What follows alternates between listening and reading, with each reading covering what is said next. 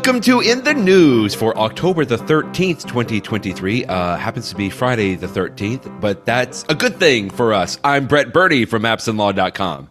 And this is Jeff Richardson from iPhone JD. A little spooky, too, because the month of Halloween. I don't know if that makes it exactly a more spooky Friday the 13th or what. Anyway. We'll take it.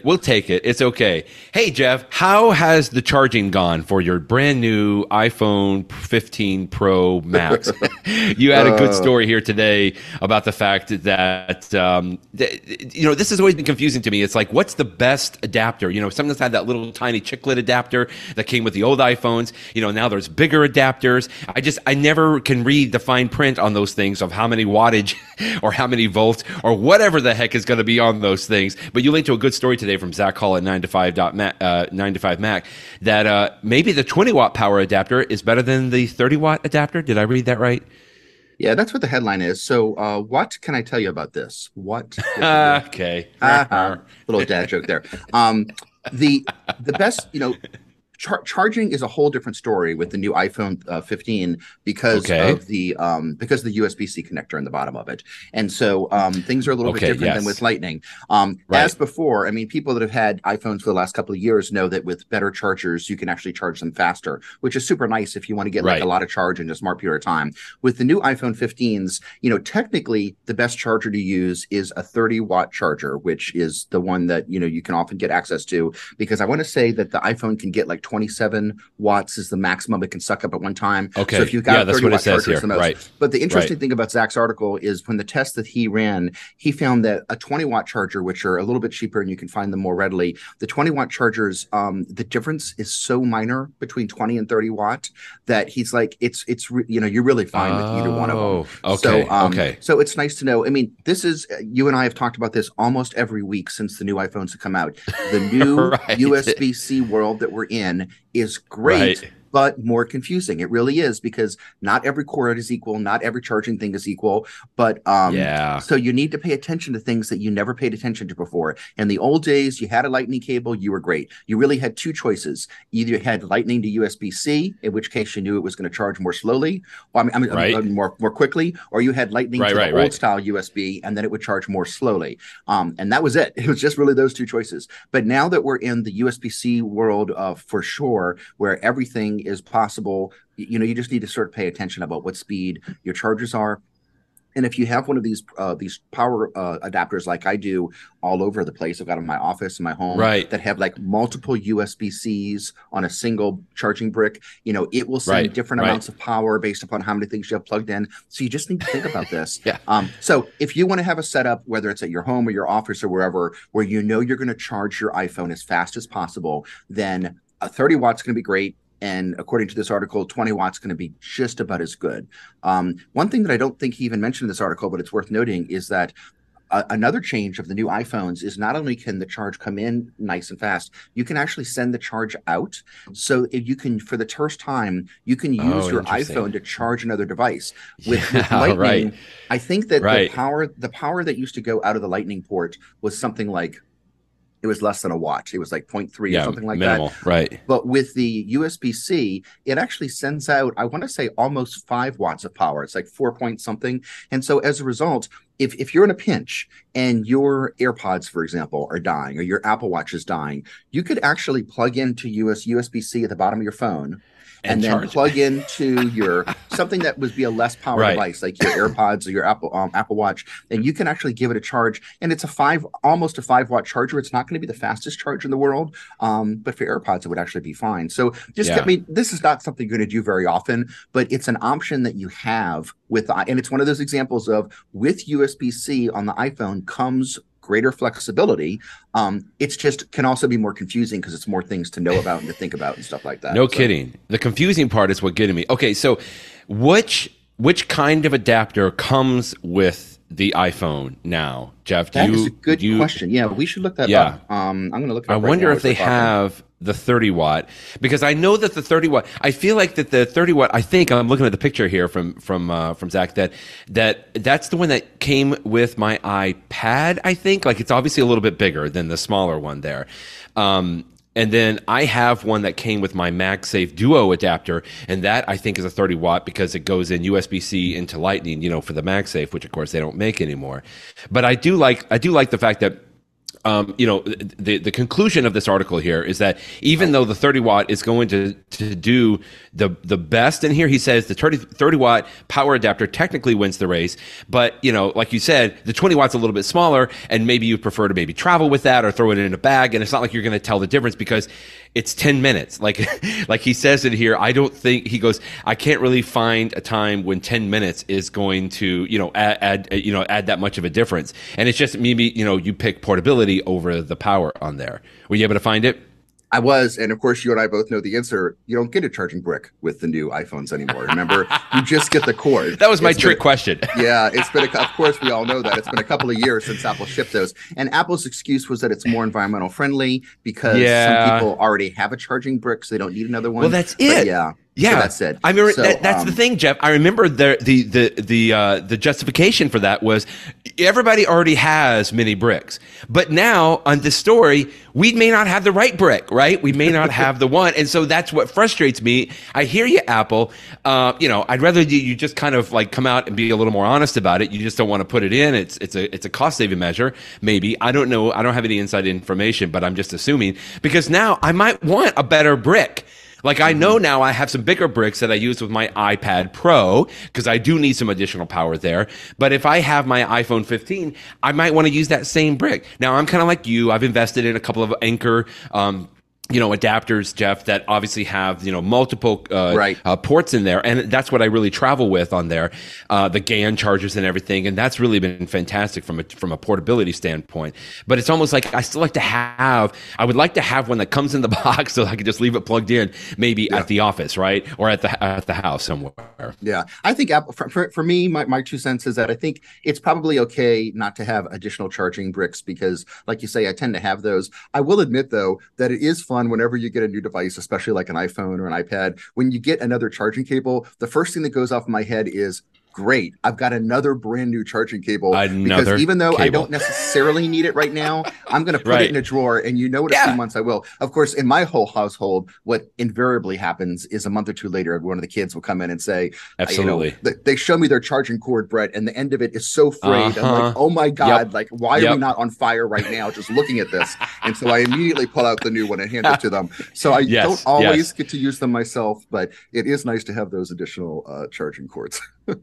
Apparently, another little surprise that comes with the iPhone 15s and the Pros as well is, I'm so glad you found this link, a new Qualcomm modem, which I don't have my iPhone 15 Pro yet, but it's now this makes me want to have it even more because apparently this new modem that they replace is going to improve 5G performance. And something else he mentioned in here, I think, is that it switches quicker between your 5G, like if you're walking in the house, to your local Wi-Fi, right? And apparently that new modem is very helpful on that. I'm very interested to see do you notice any improvement? Have you noticed any improvement, Jeff?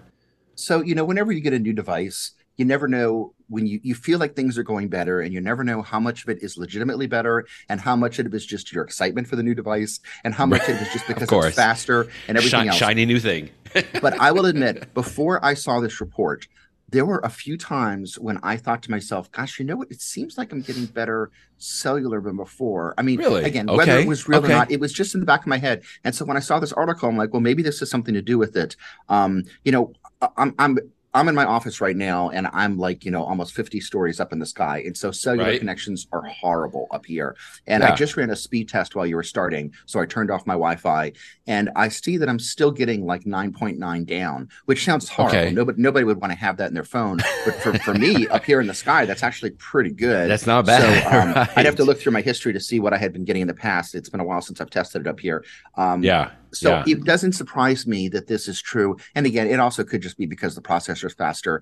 What I find particularly interesting about this story is what's not said in the story, which is the backstory. And I'm sure some people know this, but Apple desperately wants to make all of the important parts of the iPhone and the iPad and the Mac Yes. So Apple makes their own chips. Apple has their own Yes, design. they do. Apple does Yes, they so many do. things on their own. And the one thing that they've been trying to do for years is do their own modems. And years ago, they actually purchased from Intel's modem division. So it's now Apple's modem division. And, they did it so many years ago that I'm sure Apple had assumed that by now in 2023, they would not have to Oh, rely upon Qualcomm interesting. anymore. But the reality is that it hasn't worked. There was one iPhone a couple years ago that had both a Qualcomm and an Intel modem, and the one with the Intel modem didn't work as well. Qualcomm continues to just do the best job on modems, and so Apple continues Yeah. to use them. And I know that Apple hates it because there's been litigation between Qualcomm and Apple, and they really don't want to have to rely upon But them, it's but the they are the best. best. Right. They are the best. Right. And Apple, as smart as Apple is, and as much money as they have to hire engineers, they have not cracked this nut yet, and so Qualcomm still makes the best. Wow. So the fact that we have a better That's Qualcomm interesting. modem and that Apple is not advertising it, this is just a little conspiracy theory on my part. But it wouldn't surprise me Right. that the fact that they're not announcing it is because they don't really want to congratulate Qualcomm for doing a better job when That makes Apple would love sense. to be doing it themselves. But it does seem to be an advantage that you do have a little bit better performance with the new iPhones. Well, I will conspire with you, my friend, because when I read this, I'm like, wait a minute. Apple didn't make any mention of this Nope. that I can recall anywhere. And sure enough, in the very last paragraph here in this story, he says Qualcomm's X70 modem is also what powers many flagship Android smartphones. And then he does link, apparently they reported on this, that iPhone will continue to use Qualcomm chips through 2026. And the headline says, as Apple designed 5G modem faces delays. So I don't know if it's a conspiracy. I mean, I'm happy to fan the flames on that, but that's really interesting that at least for a couple of more years, Apple has conceded that they're going to continue to work with Qualcomm. Interesting. And I can't remember what year they bought the Intel modems, but it's been a couple of years ago. So if they're committed through 2026, that's like Apple saying, we're buying a whole division that we're not going to use for what, at least 5 years, if not more. I mean, I'm sure it's smarts. I'm sure a lot of people at Apple do not like this headline. Yeah, it is. I want to dig deeper now because I would think a processor would be more difficult than a modem. Obviously, I have no engineering background, so I am talking kind of basically out of my ear. But I just can't imagine that they haven't been able to do that yet. But okay, thanks for the conspiracy check. Yeah, on this. I'm just on the press release. It was in 2019. It was in 2019, yes? by the way, is when Apple 2019 announced they were buying it. So it's already been 4 years later, and they haven't used it. And you've just shown that it's going to be another 2 years, and they're still not going to be using it. So wow, interesting. All right. So while Apple is working on the inside of the phone, you might want to pay attention to the outside of your phone. I'm glad that you linked to this because I forget that Apple does have a whole page on how to clean your iPhone. Which, most of the time, I mean, I keep it in a case most of the time. And so I wipe it down. I got a nice cloth that I wipe. In fact, I think I have an iPhone JD cloth still over all these years, Jeff. If you remember that you used to have those cleaning cloths. But I do like the fact that it's good to remind yourself. They've got the first section up here that if you have an iPhone 15, 14, 13, 12, or 11, they got some really good ideas on what to do. Like unplug all the cables, turn off your iPhone first. They do, caution, like you're not going to want to use there's a couple of things on here. Don't use compressed air. That don't was the use one that cleaning. jumped out at me. Yeah, I could see people thinking, "Oh, compressed air." I do that. Clean out my slots, but Apple says no, not to use it. So interesting. I know. The thing is, what I thought of immediately is I use that. When I use compressed air when I'm cleaning out, well, for me, it's the old Lightning port, right? Because I don't know if you've done this before, Jeff. Maybe we've talked about this before, but I remember when my father came a few years ago and he kept complaining. He's like, "I'm gonna have to get a new iPhone. I got to get a new iPhone." I'm like, "Why? It's not charging anymore. It's not charging." And I'm like, "But everything else is fine." I go in and I check the battery life, and it was fine. But you know what this is? You know where I'm going, right, Jeff? Like I looked in the Lightning port, and sure enough, in this case, what I did, because I've read up on this, although I don't see any mention of a toothpick here in Apple's cleaning, I took a toothpick, which is not metal, right? But it's a toothpick, and I put it into the Lightning port, and I was able to pull out what was, it's a little disgusting, but it's really pocket lint is basically what it comes down to. It's pocket lint because people put it in their pockets all the time, and things just get in there. And then as you keep putting the lightning cable in and out, you're like mashing it all down into the bottom on there. Yeah. And sure enough, I cleaned it out, Jeff. And what do you know? It was like, my dad was like, this is amazing. It's working. Thank you for fixing it. And I'm like, I'm here for you, Pops. It's good stuff. But I mean, I don't see that they mentioned that here. But, you know, I do like the fact, obviously, it's good to just use a lint-free cloth, for example, like one from iPhone JD, if you have any more there. Avoid getting moisture in the openings. Don't use cleaning products unless you're following the instructions for disinfecting your phone. Now, this page also has some other instructions. If you have an iPhone 6, how far do they go down here? Oh, they go all the way to an iPhone 3G and original. Yeah. And, you know, which means I think they're going, you know, all the way to the ones that are maybe still supported because the original iPhone wouldn't be. But lots of good advice here. You and I have joked in the past about the Apple Watch cleaning page because it always talks about putting it under running water. And under running water. That always just seems funny that you do that. But it is, I mean, some of this is common sense advice, but it's good to know that if you do want to clean it, like, for example, the fact that it now has aluminum on the outside, does that change anything about cleaning it? And, you know, it doesn't really, but it's nice to look that up. This reminds me of something else. I was listening to a podcast the other day. I'm pretty sure it was the Mac Power Users podcast. And David Sparks was interviewing a professional photographer whose name is on the tip of my tongue and I'm forgetting it. But yes. One of the questions that David asked was, what are your top 3 tips for taking photos with your iPhone? And his number one tip, this totally surprised me, was to wipe off your lenses before you take a picture. He says, you'd be surprised that, you know, people have smudges on their lenses. Yeah, like, fingerprints. He goes, stuff. Obviously, if you have a cloth, you can use that. But even if you just wipe it on your shirt, he's like, you'd be surprised at the number of times that people don't realize that there's a smudge on their lens and it totally affects the quality of the pictures that they take. I have to admit, Brett, I never think about that either. Interesting. So the next time that you take out your iPhone, especially if you're taking like a portrait photo or something that you know, it's like, I really want this to be a good one, just pay attention to the lenses. I thought it was an interesting tip. And of course, you can use a lens cloth, or in a pinch, you can just use your shirt, of course. Yeah. But, it looks like that was Tyler Stallman was the guest that David That was a really good on. episode, by the way. I have it bookmarked. You haven't listened to it yet. It's great. No. He did a fantastic video, and in fact, I think we talked about it a week or two ago, where he had a video review of the iPhone from a photographer's perspective, and he was showing all sorts of cool things. Like, for example, one of the things he showed in his video is that with the new 5X lens, if you get on action mode, which is the video mode for the iPhone where it like really stabilizes everything. He was showing these cool effects. Like, he was in, I don't even know where he was, but like, let's say you're in Rome or something and there's this really cool statue. He was like walking, almost even running around the statue from different directions, just holding an iPhone. And you're thinking, well, of course the iPhone's going to be jumping up and down, but with the action mode on, it stayed very calm, very steady.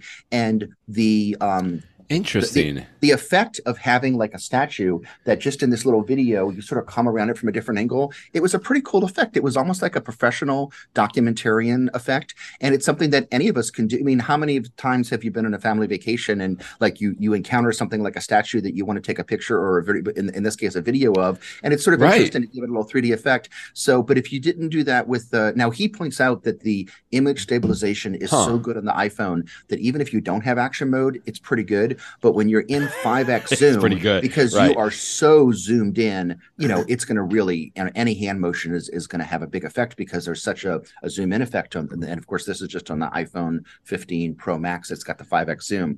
So action mode is something to use there. But anyway, that's down a rabbit hole. My point is he went very deep on a lot of photography things that I would not have thought about. And it's a good episode to check out. Well, while you're on photography, there was one thing that you mentioned at the very beginning of your post today. Let's just talk about that real quick, because I thought this was I haven't read the entire article because within like the first 8 paragraphs, I'm like, oh, wow, you know what? I want to take some time to really understand this. One of the things that I've heard, I am not a professional photographer by any stretch, Jeff, as you know, but I've heard photographers talk about RAW and log and LUT and HEIF, that they call it, HEIF. I mean, so many of these things that I know, if I had time, I would love to learn more about this kind of stuff. But, you know, sometimes I just need to know some of the basics there. But one of the first things that you mentioned today were some really interesting articles here. Log is the Pro and iPhone 15 Pro. This is a blog called Pro Lost by Stu Mastwich, it sounds like. Thank you for linking to this today, Jeff. I just really think this is going to be one of the best articles that I have found that really made me better understand what log means and what LUTs, LUT, what LUTs are for me. So, I've got some airplane reading for the later today. Yeah, I thought it was really interesting, and a lot of it's above my head. I'm not a professional photographer or videographer, and so I don't need to know this stuff. And you don't need to either. But if you're just curious, it's the new iPhone has some real interesting capabilities. Recording video directly from the iPhone to an external SSD drive is useful for a lot of people. I mean, if you know that you're going to immediately take a video recording and then immediately hook it up to your computer, that might be, although you can now have a faster connection to your computer thanks to the USB-C, as we talked about a few minutes ago. If you record directly to an external device, you could just plug that into your computer and start working with it. So that's good for a lot of people. But if you're a professional, you want to record in this log format. And when you do it, much like I don't know if you've ever seen a picture that's when you take a photograph in RAW, when you first look at the picture, it actually looks pretty crappy. It looks like very flat. Here's a version on this story here, which is really, it looks horrible. I'm like, I would never want a picture like that. But go ahead. But what you're missing is that because you took it in RAW, all that means is that the iPhone didn't try to bring all the color out, and it's going to leave it. Yeah. It's just going to preserve all the details so that you can do that later in Photoshop on a computer or whatever your program of choice is. And so it's the same is true with video. When you record in this log format, you get these flat looking videos that it looks like there's no color depth at all. It's all gray. It looks terrible. What you do is you apply to it one of these lookup tables, LUT, a LUT. And you can control, like, I want you to convert this much of the grayness, whatever, to a blue, and I want this much of an intensity of blue or this much not of an intensity of a blue. Okay. And so the article does a good, you just had it, if you go down to the one that has the woman sitting in the chair and it's got the different levels, this was great picture. For anyone looking at the video, you can tell that there's nothing, like every single one of this picture is divided into 1, 2, 3, 4, 5, 6, 7, almost into 8 different frames. And if you were to look at any just one of these frames, there's nothing inherently wrong with it. I mean, each of these is a perfectly appropriate way to view this scene, but the colors are a little different. The wall looks a little bit whiter or a little bit more yellow in some of the things. And so I would even say warmer and brighter. Exactly. And so the idea is each one of these is set just from a different LUT. And so if I'm a professional videographer and I'm using, 4 different cameras, I want to make sure that all of my cameras are color coded, that it's the same LUT, so that I can switch from different angles and not have the background look different as I switch from one to the other. So that's good if you have multiple cameras, but even if you just have one camera, you may know, and we see this all the time when we go to the movies and, professional videographers, I want this scene to be a little bit warmer, because maybe it's in the desert and I want to have this feeling of being hot, or I want this one to be a little bluer because it's supposed to be a snow theme and it just makes you feel cool. And so these are these artistic decisions that I admit that I would very rarely go to the trouble of thinking of them for my pictures. But if you want to think about this stuff, Apple's now giving professional photographers and videographers the ability to make these decisions and to apply these sets. So, and as I sort of concluded my beginning, what's neat about all of this is I love that the pros they're so excited about this. And even though I personally am not going to use these effects, I have no doubt that as Apple pays attention to these high-end details, it definitely filters down into the preset decisions that Apple makes for the rest of us. So, the video that I take of my daughter playing basketball may not have that same incredible look that if the person that wrote this blog post had taken it using, all of these logs and LUTs and everything else, he might have a richer end video than I would ever be able to achieve. But the fact that Apple is providing tools to pros, I'm sure makes it that the stuff that's available for the rest of us gets better along the way too. The same way that car manufacturers show off their concept cars, not because anyone's going to buy the concept car, but because it just shows off what they can do. Over time, those features sort of filter into the cars that the rest of us buy. So so it's, again, I'm not going to use this stuff, but I really did enjoy reading about it. And as you said, Brett, it's good plain reading. It's just sort of to understand what's going on here. Just to be in the know, which works out good. But for me, it's just more FOMO. Like, I feel like if these tools are there, Jeff, I should be using them, or I should know how to use them. And the thing is, you can. I mean, if you want to try it out one day, true, you totally could. So, it's All of that being said, though, and I think Stu here does a good job of even saying this. You know what? And to your point too, Jeff, you've made the same point. You don't have to worry about this because the iPhone right now, as it stands, almost any iPhone that you have, certainly from 12 and up or so, it's going to do a good enough job that you are going to be happy. Like I said, it's just maybe from a nerdy perspective, I feel like there's a little bit of FOMO there. But for the most part, I can't tell you that I can find a picture that I've taken in the last 3 or 4 years, and I look it up and I'm disappointed with it. In fact, I'm usually impressed with it just because it took on the iPhone, and the iPhone does all the computational. I like what he says here. The candy coated punch that Apple puts into those pictures on there. Anyway, okay, I'll make sure that we link to that in the show notes because it is a really great article. I just thought I like his style and the way he writes, and I'm like, I really have a good concept now of what that means. So thanks very much. And one last thing I'll say about that, Brett, is it reminds me that, I think about it in terms of my kids because, as a parent, you're always taking pictures of your kids. When my kids were, babies long ago, I still had a standalone high definition video camera that was made by Sony or somebody like that I used to use to take videos because I knew that I was going to want to have really good videos of them when they're kids, when they were young kids. And of course, now that they're teenagers, you look back at those days fondly when they were much cuter. But the day when you needed to have your own video camera, that ended long ago. I mean, the original iPhone, I don't even know if it took much video, but there came a time years ago where video on the iPhone surpassed an external video camera. So nowadays, unless you truly are a professional video person, the iPhone's the better choice, period.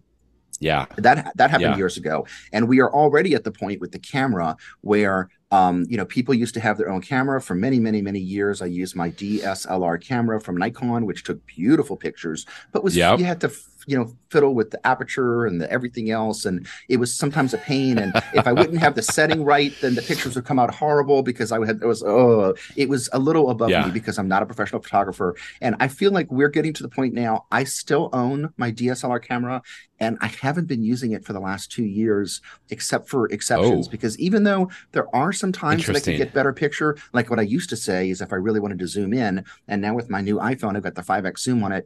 It's I think we're pretty much at that point where there's nothing wrong with having a standalone camera. If you want to play with it, go for it. But I don't know that you really need it. I think that your smartphone camera, if you have a new iPhone, is good enough.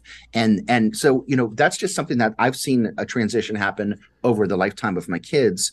And it makes me curious, what's going to be the next 10, 20 years where the power that we get in taking photography and video with our smartphones is just going to be like you wouldn't even think about using it unless you were, James Cameron making the next Titanic or something like that. So it could happen.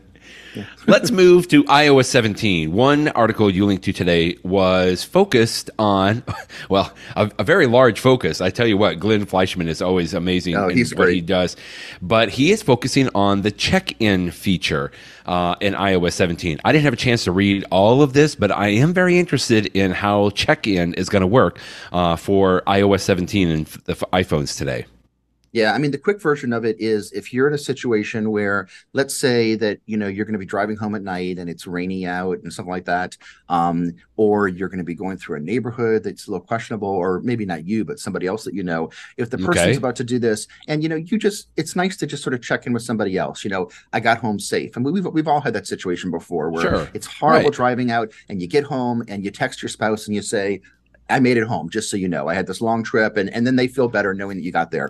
Well, the iPhone can now do that sort of automatically with the check-in feature. And so when you turn it on, and therefore you can take a friend, like let's just say that you were my friend for the day, Brett, or my family's out and I'm going to let Brett know that I got home safely. I could turn this on and then you would get it. It all happens within the Messages app, and Glenn does a great job of describing all the details of it. And the iPhone knows where I am and where I'm going, and it knows about how long it should take me to get there. And if I sort of go off track, or if I stop moving for a period of time, it will ask me, it will say, Jeff, you're not moving anymore. Is everything going okay? And if I respond to my iPhone and say everything's okay, well, that's fine. But if I don't respond to the iPhone, then the iPhone's like, something might be wrong here. Maybe, Oh, yeah. maybe I was mugged or something horrible like that, or maybe I got in an accident. Who knows what Sure. happened? And it will alert Brett, in this case, you, the person that I've chosen, and it'll say, Oh, interesting. Jeff probably should have been home by now, but he hasn't checked in a while. And it will tell you, here's where his iPhone currently is, or here's the last place his iPhone was.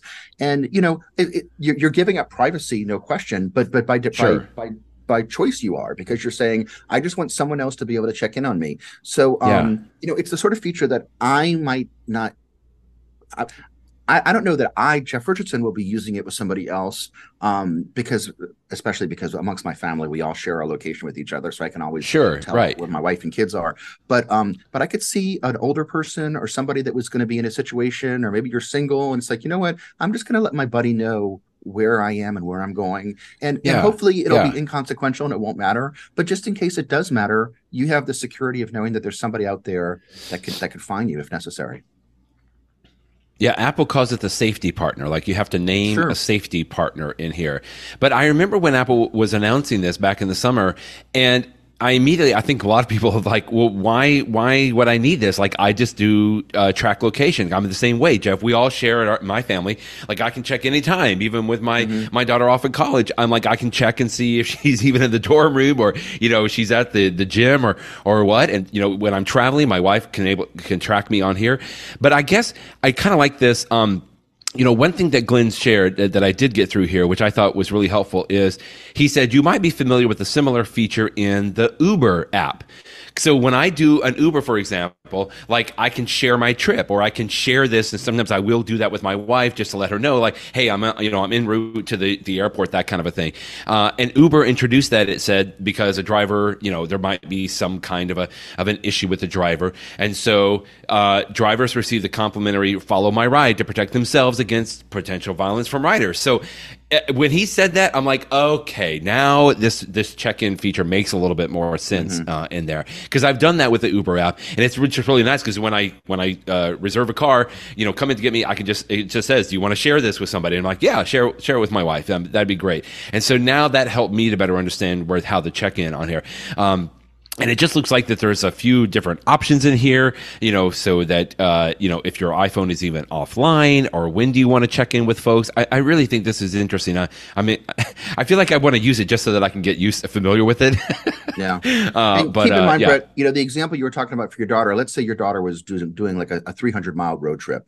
And, Yeah, yes, right. you can currently track her, and that's fine, but you might get tied up in something else. And then what happens Right, if she right. should have gotten to her destination an hour ago, but didn't make it Yeah, there? yeah. Unless you affirmatively think to look, you don't know. But whereas with this feature, the iPhone itself will say, gosh, this iPhone should have been there by now, and it's not there. And it would just sort of send you a little reminder just so you could check in. And, Absolutely. maybe your daughter Yeah. stopped for dinner. And again, there's this, as I keep saying this, there's certainly some privacy invasion, but again, you get to control this. It's not going to happen unless you turn it on. So it's, something that people voluntarily do just because they like the safety of knowing that someone else out there is watching. Yeah. And it looks like here, because Glenn links to the Apple page on how to turn this on, like it's only one way. Like, in other words, my daughter would have to go to the Messages app, which is neat that it goes in the Messages app, because a lot of times she'll, we say, hey, text us when you get there. But now she can go in the Messages app, and you tap the little, new message, apparently, select, who you want to send it to, and say check in. So in other words, she is the only one that can initiate it, right? I can't say, hey, make a check in for my daughter. I can track her location because she shared that with me. But okay, I kind of like that. Like, that's a little bit of a fail safe on there. In other words, that you have to actually, formally initiate it for it to happen. Yeah, I'm gonna have to try that. That's good. From let's see, what else can we talk about on the iPhone? How about an iPhone on your wrist? This was a neat little. So Lance Whitney, I know I followed for many, many years at PC Magazine. An iPhone on your wrist, 28 tips every Apple Watch owner should know. I like the way he just put that up, because we've been talking for several years now that it's not just a watch, right? It's a whole wrist computer that, oh, by the way, it can tell you the time as well. I mean, I'm just continuing, especially now with watchOS 10, right? 10 was the last one. I mean, there's just so many new things I'm continuing to discover on watchOS 10, Jeff, that I'm loving. Like, I'm so much appreciating some of the updates. A lot of these tips that I think Lance put in here, I feel like I knew, but it was a good review.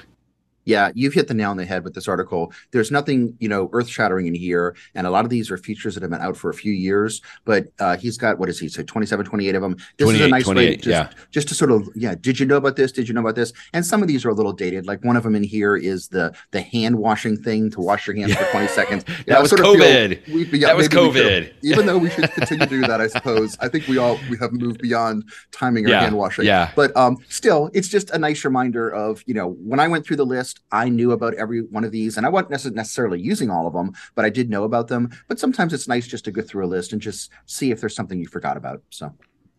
It's funny you mentioned that hand washing. I've left it on, even though I remember that was like a really? COVID thing, right? I have. But here's the thing, Jeff, because it does make me feel good when I get the little bling, bling, bling, like I finished. But so I cheat a little bit. I'll admit this. So I don't actually wash my hands for, 20 seconds. But I've noticed that, like, if you're in a public restroom and you wash your hands and then you put it under one of those hand dryers, for whatever reason, the watch thinks that you're still washing your hands because you're pushing your hands together, and so I'll stay under the hand warmer dryer a little bit extra time just so that I can feel like, yeah, that's right, Apple Watch. Yeah, I got it. You give me my little happy sound on there. It's good. All right. The other thing that you linked to from Apple Watch are things that I have to have almost immediately. Where is Harry McCracken posting these little pictures? So this was a series of little watch faces that Harry McCracken, a long time, very well respected tech journalist, posted on Mastodon, and they are absolutely brilliant. In fact, how does he even say it here? I think he said, I am 100% more interested in the Apple Watch faces now since I realized it was possible to create faces of my own. Look at that. Just look at that. That's the Radio Shack TRS-80 watch face with the time on the screen. I am in love with that. Like, where can I get this, Harry? You've got to share these, please. So for people that are listening to the audio version of the podcast, what he's done here is you can select a photo to make your watch face, right? Okay. And depending upon the type of photo, you can have the effect where the time appears to be like behind somebody's head or behind your dog's head or something like that. So with that in mind, what he's done is just by figuring out how to frame the photo correctly, I gotta get this far over from the left, this far over from the right. He has made it either that the clock shows up just behind the head of, for example, Porky Pig wearing the that's a famous episode. It's a Night at the Opera, I think is it called. It's the where kill the opera Porky Pig. Kill the wabbit. Exactly. So either it's appearing behind his head for some of them, or in other ones where he has like a TRS-80 or a Newton, he has just positioned the picture perfectly so that the time shows up right on top of the Mac or the Newton. Yeah. So as he's put it out, it took him a lot of time to get his pictures cropped correctly. But then once he did, you get these. It almost looks like the TRS-80 watch face, and I have to admit the end results are pretty funny. I know you wanted to see the picture, but I'm scrolling down here because I want to see in some of the comments. Harry, did you share these? I mean, that's what you can't just do. Yeah, you can't just tease these out. Now he does say this is based on the Apple Watch portraits face. So to your point, Jeff, he's just using the portraits watch, which you can pick any picture, right, to be the background here. And then he uses an app I'd never heard of, Clockology. I wonder if that's something in fact, Harry says in one of the comments here, because I just bought the new Apple Watch after not owning one since the very first. So this is all new to him. So apparently he hasn't had one in a while. But I mean, I'm so these pictures make me happy. I love this Newton one, by the way, where it's got like the hand holding it and a hand. I mean, now on the plane, first I got to read about log and LUTs, and then I'm going to sit there playing with my Apple Watch faces for the entire time. I love this. Yeah, and thanks for finding the app. I had missed that comment. So what is it called again? Clockology? He says Clockology. Now, I don't know if he says you have to have that, but it probably just helps you to. I'm going to look up that app. I had not. I know. I'm just going to read through all the comments on here because somebody was asking, like, is it, are you loading an album? Like, what is the pixel, measurement on there? Yeah, he says creative stuff using an app like Clockology is what he says. So yeah, I want to know if that's something that would be important. And I'm like, what else can I do? Like, I needed an Atari 2600, watch face. I don't even know why, but it just sounds like that would be cool. All right, last thing here is a little fantastic video that I got to tell you, I know that a while back, Apple came out when they did the Apple Watch, and they did, I forget what they called it, like Walk with Me or Walk with the Star, right? In other words, it would be usually famous movie stars, authors, and they would, do basically a walk, and they would talk to you, right? I've never done a whole lot of these, to be honest with you. And this is in the Apple Fitness app. I have, however, very much continued to enjoy the Apple Fitness sessions, even if it's just like on a treadmill, for example. Now, obviously that's more focused on, doing the fitness as opposed to walking and talking. But I really have enjoyed the fact that Apple is kind of experimenting with this. And so when I saw your video called Study with Me from Apple, that was the first thing that I thought of, Jeff. I'm like, wait a minute. You can walk with somebody and, have them talk to you while you're walking and just, have your earbuds in. I love getting on a treadmill. And even those coaches, they'll a lot of times will talk you through it, pump you up as you're going through. But I never kind of thought about, doing a study together with someone. But it makes complete sense. I know that my daughter, even in college now, they get into like little study groups. And we used to do that through school and everything as well. But this is like an hour and a half video from Apple with Storm Reed, which I know she's a movie star, right? I don't know what she's been in, but I think she's just a regular student at University No of way. Seriously? I mean, I'm sure that she signed up for this on campus or something like that. But my understanding is that she's just a student that, I'm sure that they interviewed a whole bunch of people for this. But, yeah. So, yeah, I mean, it's a little boring, but it's fantastic. At one point, like she does like the Pomodoro technique, right? So she basically is sitting with you for 25 minutes, then you get up for 5 minutes and take a break. At one point, I thought she came back with a beer in her hand, but it was apparently hot sauce because she's like literally having a snack of sardines and taco shells. But I at first I'm like, this is a little silly and corny. But as I jump through the video a little bit, Jeff, I'm like, that's really nifty. Like, I'm really excited that they're doing something like this, even if it's just encouraging folks. It'd be better if you could do it with somebody in real life, I think. But hey, this is maybe the second best thing if you don't have somebody else to study with. Okay, so the two of the things to pick up on you just said. First of all, what it reminds me of is I've heard people say, and frankly, I actually believe this for myself. Sometimes if you're working in a super quiet place, you find yourself getting distracted. But then you go to the coffee house where there's a little background noise around you and there's people around you, and just somehow I find that I can be more focused and I can be more productive just because there's that slight background noise around me. And that's what this video allows you to do. If you could play this video and then just get your work done, even though you're not staring at the video, you're just hearing some of the noises from it and glancing at it every once in a while. It's sort of it's as if you're in that coffee house atmosphere and there's somebody next to you working, and that may help you. And then, like you say, it does have the advantage of it encourages a break every 30 minutes. So that's one thing.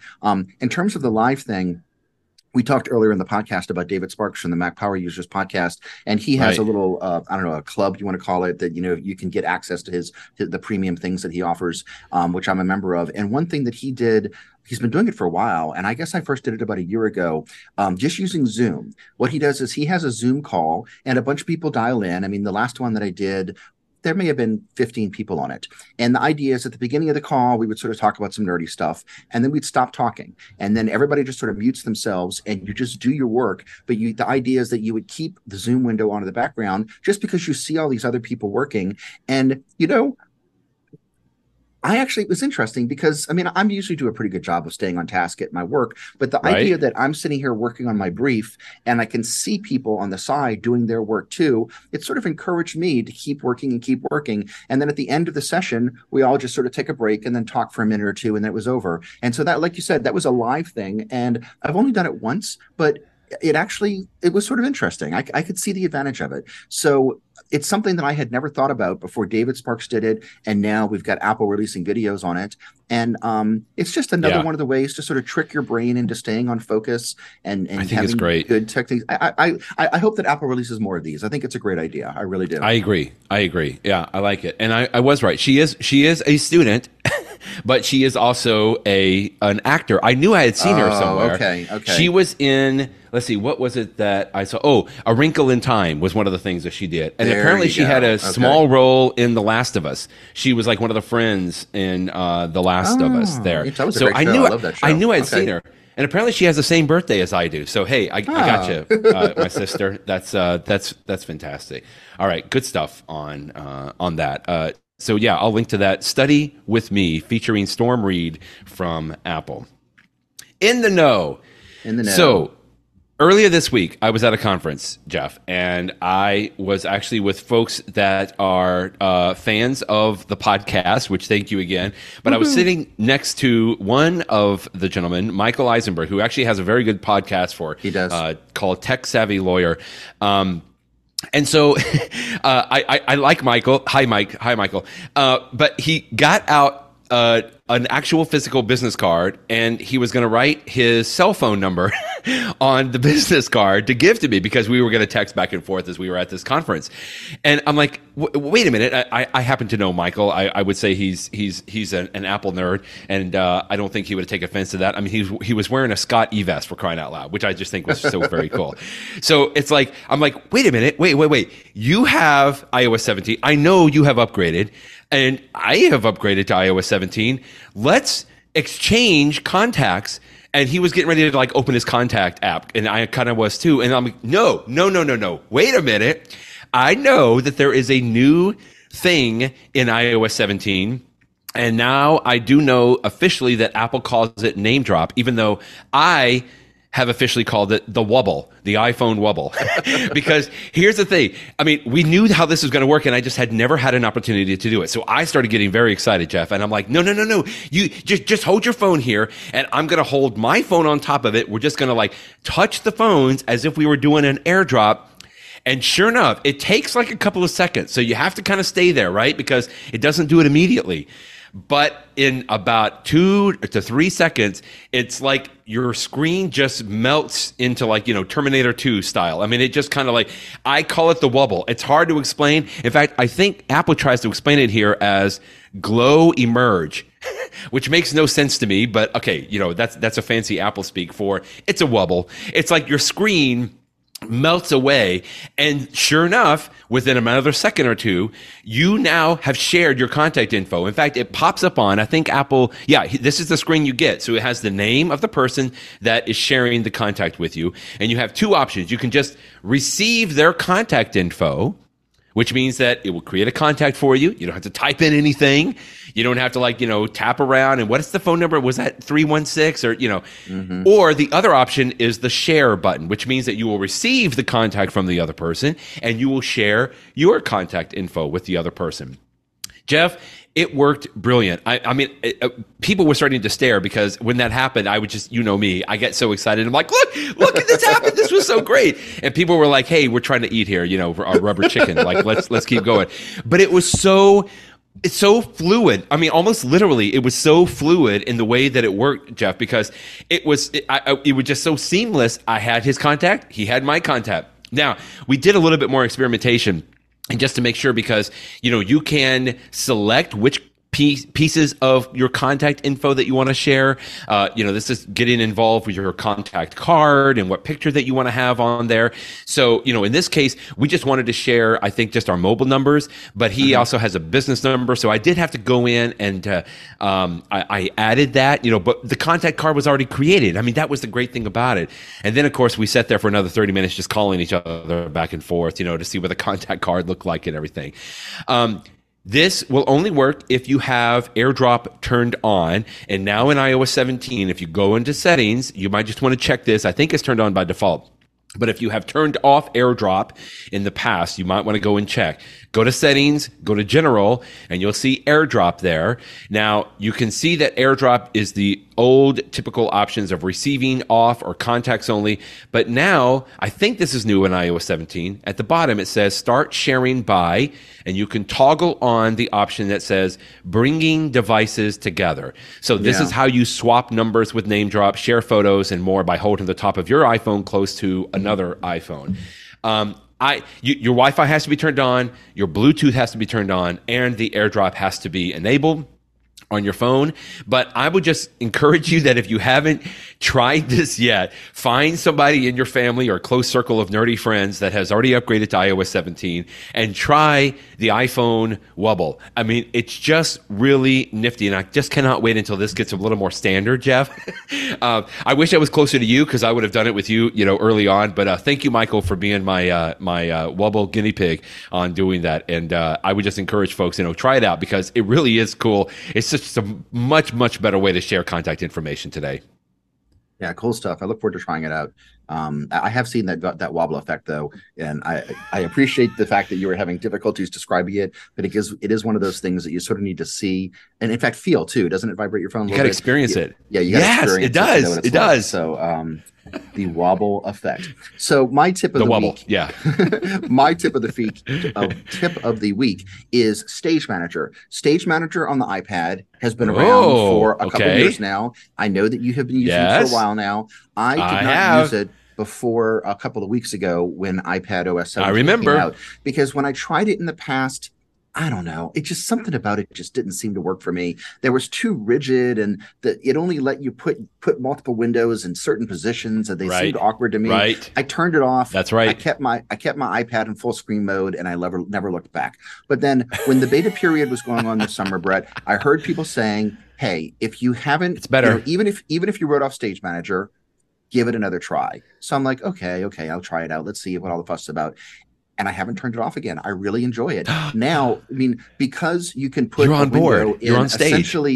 I'm on stage in essentially infinite positions. It feels like a regular computer, a PC or a Mac. I can basically control what size I want my window to be. And I know that it's not truly infinite. I mean, it'll move it a little bit up or a little bit down, but for all intents and purposes, it's every possible window size that I would want. And so the advantage of Stage Manager is it allows you, just like on a computer where you might want to be able to see another window peeking behind your current window, and you can very easily swap between them. It's the same idea. Yes. And so sometimes I have 2 windows, sometimes I have 4. And I actually have found that it's made me more efficient. Now, there's one situation in which it has infinitely changed my life, which is I use an app on my iPad called, and not a lot of people are going to have this example, but I use an app called Log Me In where I can, it's like a virtual desktop. And so I can take my work PC desktop and I can see it on my iPad. So if I'm out of the office and I want to do something on my work computer, I can quickly do it. Log Me In is incredibly security conscious. And so if you are using the Log Me In app and then you switch to a different app, you've got about 5 seconds before it logs you out of your computer for security reasons. Okay. So that's when you're in the normal mode. But when you're in Stage Manager mode and you have one window on top of the other, your iPad considers both windows, or even 3 windows. If you got 3, it considers all of them to be the frontmost window and active. And so I can stay logged in. And so this is great for me. So for example, sometimes at home, I will be using my iPad. As a lawyer, we do time entry. You got to record your time. And so I'm putting in the rest of my time entries at night, and I will have an app that I use called iTimekeep to enter my time. And then I'll have Log Me In. And I have one on top of the other, and then my email too, because I might be looking at my emails to remind myself that I sent so and so an email, and I want to bill 0.1 hours for that or whatever. And so I'm switching between all these different apps. I stay logged in to Log Me In because it considers itself active, but I'm switching between it and my time entry and my email to put together my day and sort of recreate that I spent this much on this task and this much on the other task, and it all works seamlessly. And because I can see the different windows, it's easy for me to just tap and move between them. So that's like an extreme example with Log Me In. But even if you're doing other things, other tasks where you might want one window to be much, much bigger and one a little bit smaller, and you're sort of switching back and forth. And again, we all know this because we've done it on our computers for decades now. But it actually works well. And I don't use it all the time. For some of my apps, I actually, if you extend out the app enough, you can extend it so it's completely full screen, and then it's just like the old days. Right. Or exactly. For some of my apps, I extend it that it's almost completely full screen. It covers everything except for the bar at the very bottom, because that way it just makes it more easy for, it doesn't have to worry about it appearing and disappearing. I could just easily switch between apps using the bar at the bottom. And it just depends upon the app that I'm using, what setup I have. But I'll be honest with you, Brett. When I started it again, I only did it because people said you got to try it out. So I gotta eat my vegetables and see that what this is all about. And then once I started using it, I'm like, this works. This makes sense. Yay. So if you find yourself ever doing things on your iPad where you switch back and forth between apps, then just pause for a second and think, wait a Yeah. minute, should I Yeah. be using Stage Manager when I'm switching Yeah. between apps? And if you don't do that, if you only use one app at a time and you never think about two different apps, well, that's fine. You don't have to turn it on. Hmm. But Yeah. there's pages on the Apple website that you're showing right here that you Yeah. turn Stage Manager on or off. But for me, it's really working and it's making me a lot more efficient. A couple of things real quick. That's the way we've always used the iPad, right? It was like one app, front and center, taking over the entire screen. And that was Right. the beauty of the iPad from the beginning, right? And so when we started having this option for multitasking, what we call, which is still available, split view and slide over, some of those options there, people were like, okay, well, that's nice, just a little bit of a, of an acknowledgement of some multitasking. But for the most part, we still like using the iPad the way that we did. But it was iOS 16 when Stage Manager first came on, and it was not accepted the best. I got to tell you, and people might remember this. We've talked about this before. I jumped on the bandwagon, and I loved it because I do like having the ability to move the items around. Federico Vittici, of course, on Mac Stories. I mean, that gentleman has done probably the most writing on anything with Stage Manager. And I do remember we talked about this several weeks ago, that he very much liked the improvements with Stage Manager, with iOS 17 from 16. It seemed like it wasn't huge changes, but even Apple themselves on this page that I've linked to here, they have a drop down here that you can go to iOS 16, iPadOS 16, or you can go to iPadOS 17, because they really are which different. Yeah, there are some major differences there. So I think, to your point, I don't want to steal your tip, but I'm just saying, for anybody that maybe tried Stage Manager a year ago with iPadOS 16, and you turned it off just like you did, Jeff, and didn't go back, it might be worth trying. They have made some very tiny but significant type of improvements in that it is a little more flexible. I do this all the time, Jeff, because I used to do the command tab to switch back and forth between different apps. But I usually have 3 or 4 apps open where if I'm taking notes and my email behind there. Frankly, even like my Spotify player, I've got it like a very thin little player over on to the far right, just barely showing so I can tap it and hit, stop if I need to from a music standpoint or something like that. I mean, to me, I just love having the options on there. So I'm so happy, my friend, that you are now on stage with me. Welcome. It's a big enough stage for everybody. Good stuff on that. Good. Stage Manager. All right. Okay, that's probably enough for today. Thanks, everyone, for listening. As always, we truly do appreciate you all listening. And hey, if you enjoy listening to us and you've been listening for a while, feel free to send the link on to somebody else, or maybe suggest it to somebody. We always appreciate that anytime. Or, even frankly, leave a little review in your favorite pod catcher that you use. All right, my friend Jeff, thanks as always, and we'll talk with you next week. thanks, Brett. And goodbye, everybody.